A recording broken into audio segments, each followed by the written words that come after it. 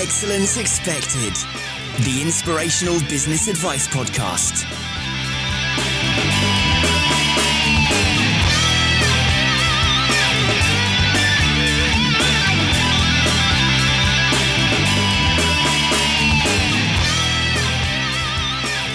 Well, hello there, you fine podcast listener, and thank you so much for joining me as ever on Excellence Expected. I say it all the time, don't I? But I really, truly mean that. Thanks so much for spending 30 minutes of your hard-earned time with us. Now, here's a little tale for you.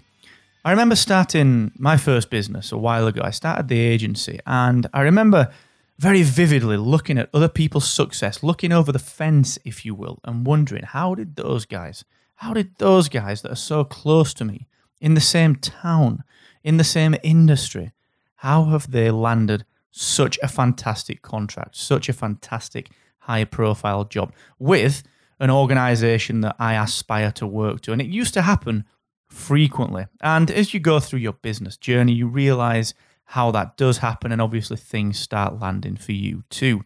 But we live in a world of startups. We live in a world of acceleration, in a world of incubation, where it seems the sky is the limit if you are a startup or a small business. You genuinely can do anything. You can achieve what you want to achieve. Now, the issue that leads from that we're going to define, challenge, and conquer today is, how can you, as a startup or a small business, gain access and contracts to do work with some of the world's largest organizations?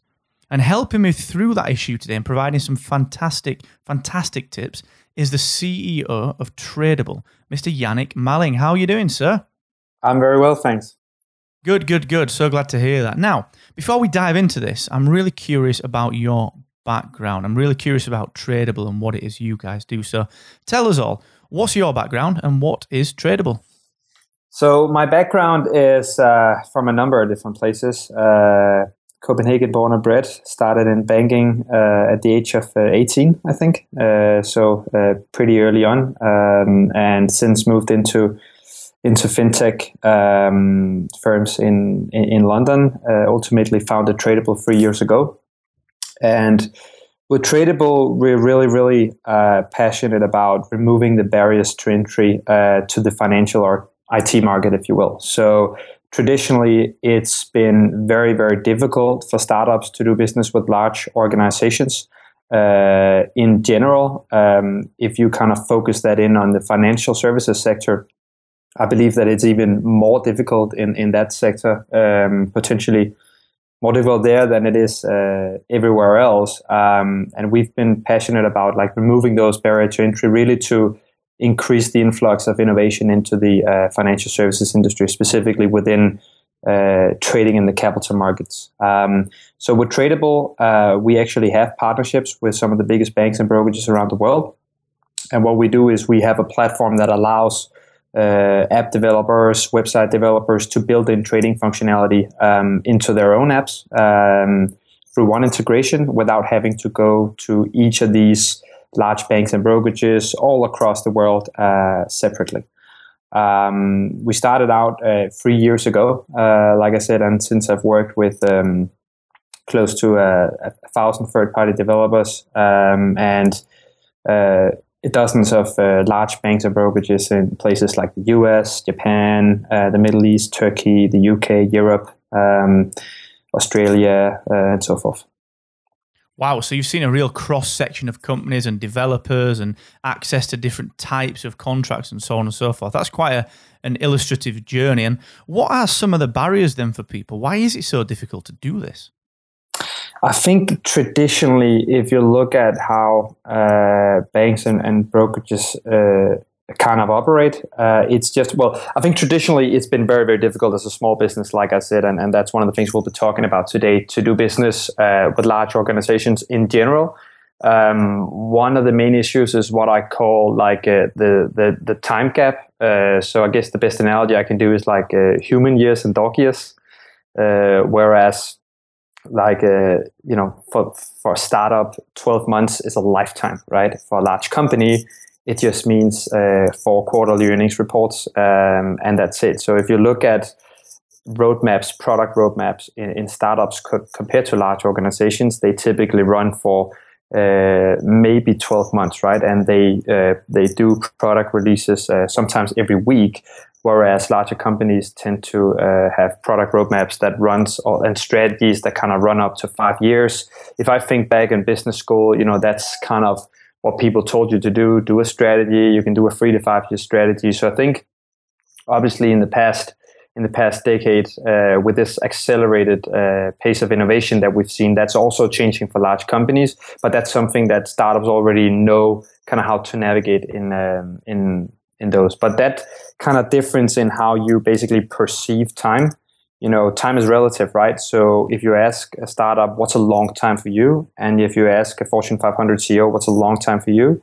You might not always get the same answer. And I think that's one of the sort of very fundamental things that has a lot to do with it. And then I think in general, of course, big companies have so many things going on. They have so many activities, and there's always this sort of ironic thing that the more people you have in a company, the harder it actually is to get resources for anything, right? So that's kind of why startups are able to move very quickly because they can hire freelancers in without having to undergo heavy due diligence on them and kind of have everyone agree. It's a little easier to just they can be sitting on a Sunday evening and say, let's do this. Monday morning they start doing it. Yeah, that's what I really love about the startup landscape is you can react so quickly and you get a real sense of pushing things out there and getting feedback and coming from both sides of that. I've seen the corporate world, I've been in the corporate world, and I've been in startups, and it's very different. I mean, I love it. It's so much fun being in a startup because it's just exciting all the time. And, I think it's very different language as well. And I'm curious to know how do you guys mediate that? Because you are effectively working with two sides of actually two different coins. They are very, very different types of people. How do you guys mediate that? That's a very good question. I mean, I think ultimately at the core of our service is actually, one of the facts that we undertake all the work with a lot of these banks and brokerages, so that a lot of our app partners won't have to, right? So we can undergo 6 to 8 months of a sales cycle, up to 12 months of legal and due diligence and regulatory matters, and then another 6 to 8 months of integration work. But every time we've done that, every time we've gone through adding a brokerage to our ecosystem, it basically means that we're able to connect them with all the app providers and all the developers that we're working with everywhere. So how do we mediate that? Well, I think it's kind of at the core actually of our service. Obviously, we have a sort of a two-split organization. So we have people that deal on one side, we have different people that deal on the other side. But ultimately, bridging sort of the gap between the finance and the tech. A lot of people talk about the fintech industry right now being very relevant, and I think we see ourselves sitting in between the fin and the tech actually. So managing those relationships is actually part of the key things of what we do. Let's just talk for a second about the financial industry's approach to tech, because when you say the words financial and industry one after the other, you do get the picture that it's kind of a grey kind of industry. You think of tall buildings, you think of very corporate outlooks on things. You do think about a lot of people not necessarily moving too quickly towards a common goal. It's got this traditional feel to it. Yeah. And what's the current climate like in finance? What are the companies there trying to achieve? Why are they using this tech? What are they using it for? What does that feel like at the minute? I mean, it's changed dramatically just over the past 3-4 years, frankly. I remember when we came out, one of the biggest things were people saying, okay, you have this hypothesis that the banks will actually work with you, because a lot of the new startups that come out, they go out and say, we want to kill the banks, right? Or we want to kill the large organizations. We actually come out with a bit of a different approach where we say, well, we agree that maybe they are a bit great, but we don't think that they have to, right? And so So if we can connect them with the right app developers, with the right app partners, and we actually think that there's certain stuff that they can still do very, very well, potentially better than how most startups can actually do it. So I think it is definitely changing. If you kind of drill it down, I think people are looking at two things inside banks. They're looking at how can we use technology internally to optimize our operations. So a lot of the startups that come out and say they want to disrupt banks, at the core of their value proposition sits something that maybe they can do things more efficiently because they don't have the same overhead or the same processes because they've automated them, right? Whereas in some banks, they're still manual.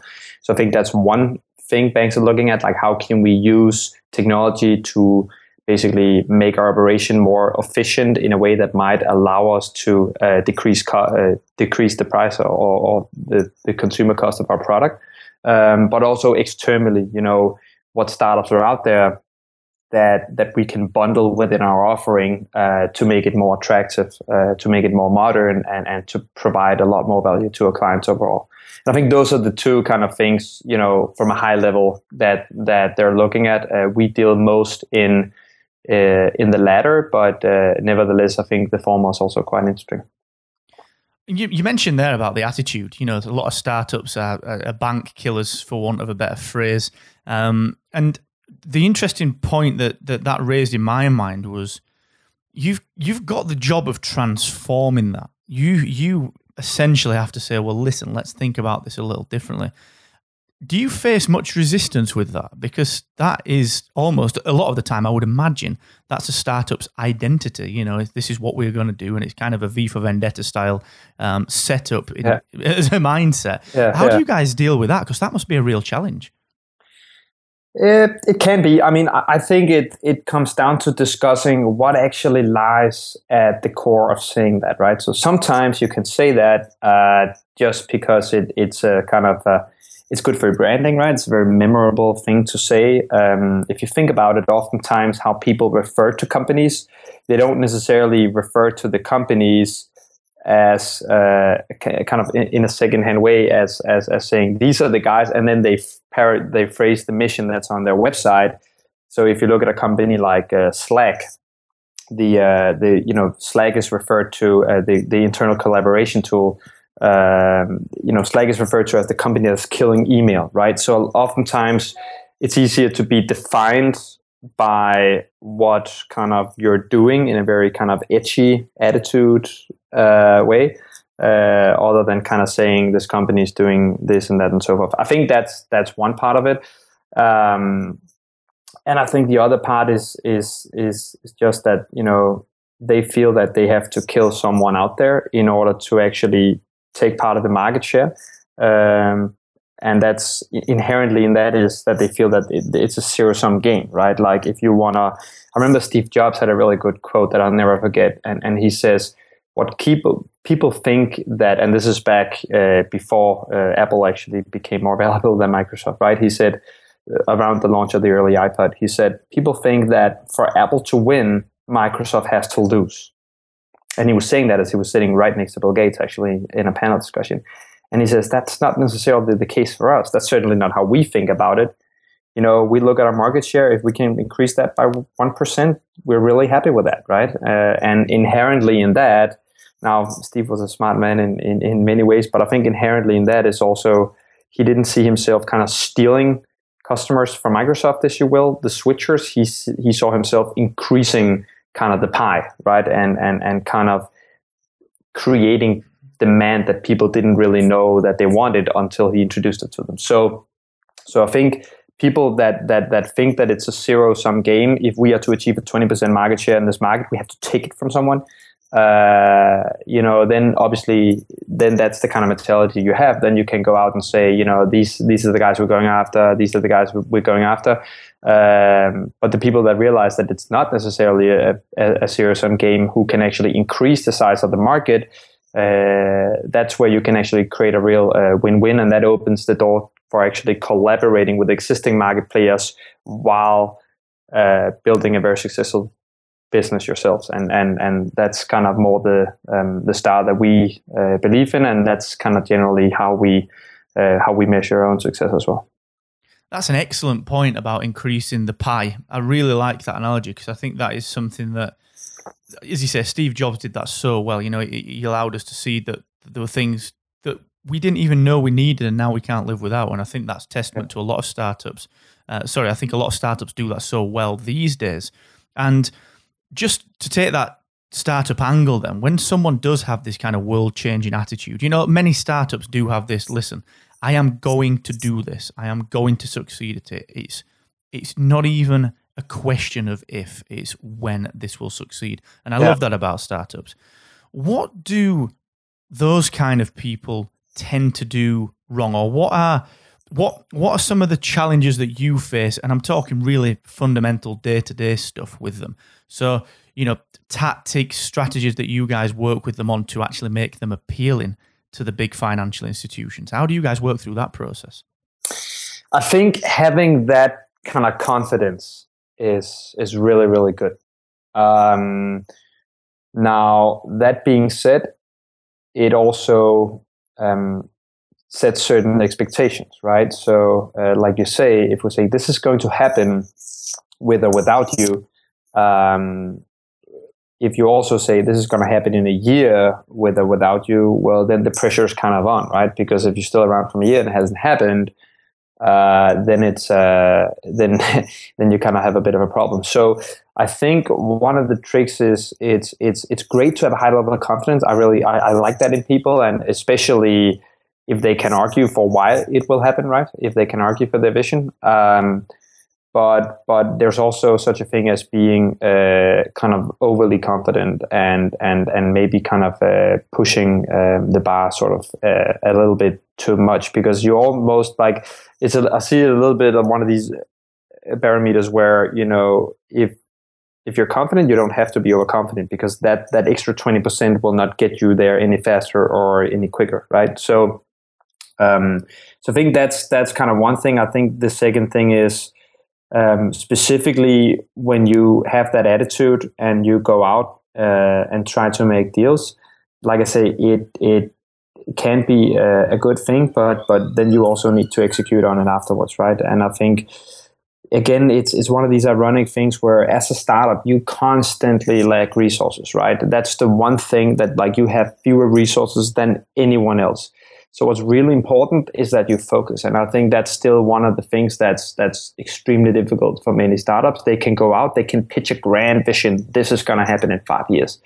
But where do you start, right? You can agree with that vision, but if you're sitting 5 people in a room, you know, more often than not, it's not just a possibility that you can sit there, work on it for 5 years and then launch it. You have to come out and you kind of have to start somewhere. And if you think about, I think it was PayPal that with Peter Thiel and Elon Musk in the early days that said, okay, let's start with convenience stores. Why convenience stores? Well, because then you start with something, and then you kind of own and you dominate market, and then you show a track record of the market, and then you can kind of expand from there. And defining the market, your initial market, is one of the most difficult things to do. And there's no silver bullet to it. I think, frankly, it's a lot of trial and error that you have to do really fast. But that's one of the challenges, and I think one of the sort of almost hidden reasons, or at least one of the reasons that people don't talk about very often, why many startups actually fail, right? Oftentimes you hear about the startup and then, okay, that's a great idea. I can totally see that happening. 3-4 years from now, they're not around. And you kind of think, well, why didn't it happen? And oftentimes it has to do with obviously the execution. And more often than not, it's actually maybe they went for too big of a market. They want to show that they have any kind of traction. Maybe they went for too small of a market for it to be interesting. So that's one of the balances that you kind of have to figure out as a startup or a new venture. And just to talk about that startup, being a new venture, you kind of go in eyes wide open and you're really passionate about the product, but invariably, there are always going to be challenges that come with that. There's always going to be something that crops up that you have to deal with. And I just want to talk specifically now about when you start to work with these big organizations, when you start to work with the size of organizations that we're talking about, What kind of challenges for a startup does that bring, very specifically around the larger organizations? What are some of the things that you guys see startups struggling with when they begin working with those contracts? I think it's acknowledging the fact that this is not like having, first of all, it's not like having anything internal and external meetings. So you need to be very, very good at kind of focusing in on things and coordinating things and getting those delivered. Because as a startup, when you just work on your own product, you can do trial and error 20 times over and kind of adjust the product, and you kind of have that nimbleness. You don't necessarily have that when you venture into a large partnership. Again, due to this kind of time gap that I'm talking about, you can't necessarily just refine the product every week. If you can only refine it every month, and you know that you need 20 kind of trials in order to get it, well, then in a startup fashion, you can get there in 20 weeks, but in a large corp fashion, maybe you can only get there in 20 months, which is obviously way too long of a time. So I think you need to acknowledge that upfront and kind of and plan around it. And I think ultimately, whether you can then execute that comes down to how have you entered into the partnership in the first place. If you're doing something that they're sort of thinking about doing, but maybe are not really passionate about doing, then it's also really difficult to get it done. So you need to ensure that you kind of have that kind of commitment. And I think it actually starts with just getting their interest around what you do and kind of knowing why is this a match and why does this make sense for them in the next 12 weeks, in the next 12 months, and in the next 10 years. Fantastic chat, fantastic. I think we've sort of broken down a fair few barriers there in terms of what it takes to put a startup together with a really established, very, certainly for the context of this chat, a very traditional style organization, or certainly one that feels like it from the outside. What I'd like to do now, Yannick, is actually just shift gear a little bit. Let's move into the Excellence Expected Actionable Takeaways section. So I know you've put some time into putting together 3 actionable tips for all of us there that may be struggling to get these kinds of contracts or relationships. So what is your first actionable tip, sir? So my first tip is, you need to do something new. And I touched on this almost a little bit, but you can't really get the attention from large organizations by doing something that they think they can execute internally. So you need to do something that is new and kind of groundbreaking enough. Oftentimes it actually comes down to how you frame that, how do you position your product? And there's a lot of different ways that you can kind of stretch that in various ways. So maybe they have a service which is sort of similar, but that's targeting a whole different segment altogether. So you need to ensure that you position your product in a way that they will never even kind of consider actually doing that themselves, because then you will always, even if you then get the deal, you always think about, well, is this really working for them? Are they running it as some kind of experiment, or what's actually going on? Very interesting, very interesting. I can see the logic in that, because the obvious solution typically is to just look internally for an organization of that size, because it's all about, well, do we need to go through the entire red tape process of doing something external? So I think that's really, really interesting. And the second actionable tip, please, sir. So the second tip is, I think you need to, the first one was you need to build something new. The second is one step deeper, saying, you need to build unique features into your model that large organizations aren't actually in a position to implement themselves. So that can either be looking at whatever regulatory exploits that you can do. It can either just be, maybe if the large organization you're selling to is not very dynamic and they update the product once every year, and you have a product that can be updated every week with no problems. You need to find certain areas in it kind of, and that's something I think you need to kind of, you can almost build into your entire business model, right? Where you can actually say, okay, no matter what happens, these things right here is something that large organizations just would never really be able to do. A lot of good examples include, so like from a tradable perspective, sometimes when we work with publishers, it's difficult for them to introduce trading with one kind of bank or brokerage as a publisher if they have contracts with a lot of them, right? Because then all the other ones obviously get, they wouldn't be very satisfied with having exclusivity with one. So then you can come in as like a neutral counterparty, and we can say, okay, through us, you can access all of these different banks and brokers, and you have a relationship with someone who you remain neutral with. So oftentimes of figuring out stuff in the business model, stuff in the product development cycle, or even stuff in the value chain where you can kind of see that allows us to kind of position our model uniquely. So it kind of helps you argue for the tip number one as well, but it also helps you retain market share even after you've gotten the partnerships in place. Fantastic. That's actually a really deep and insightful point as well of the depth that you went to on that one.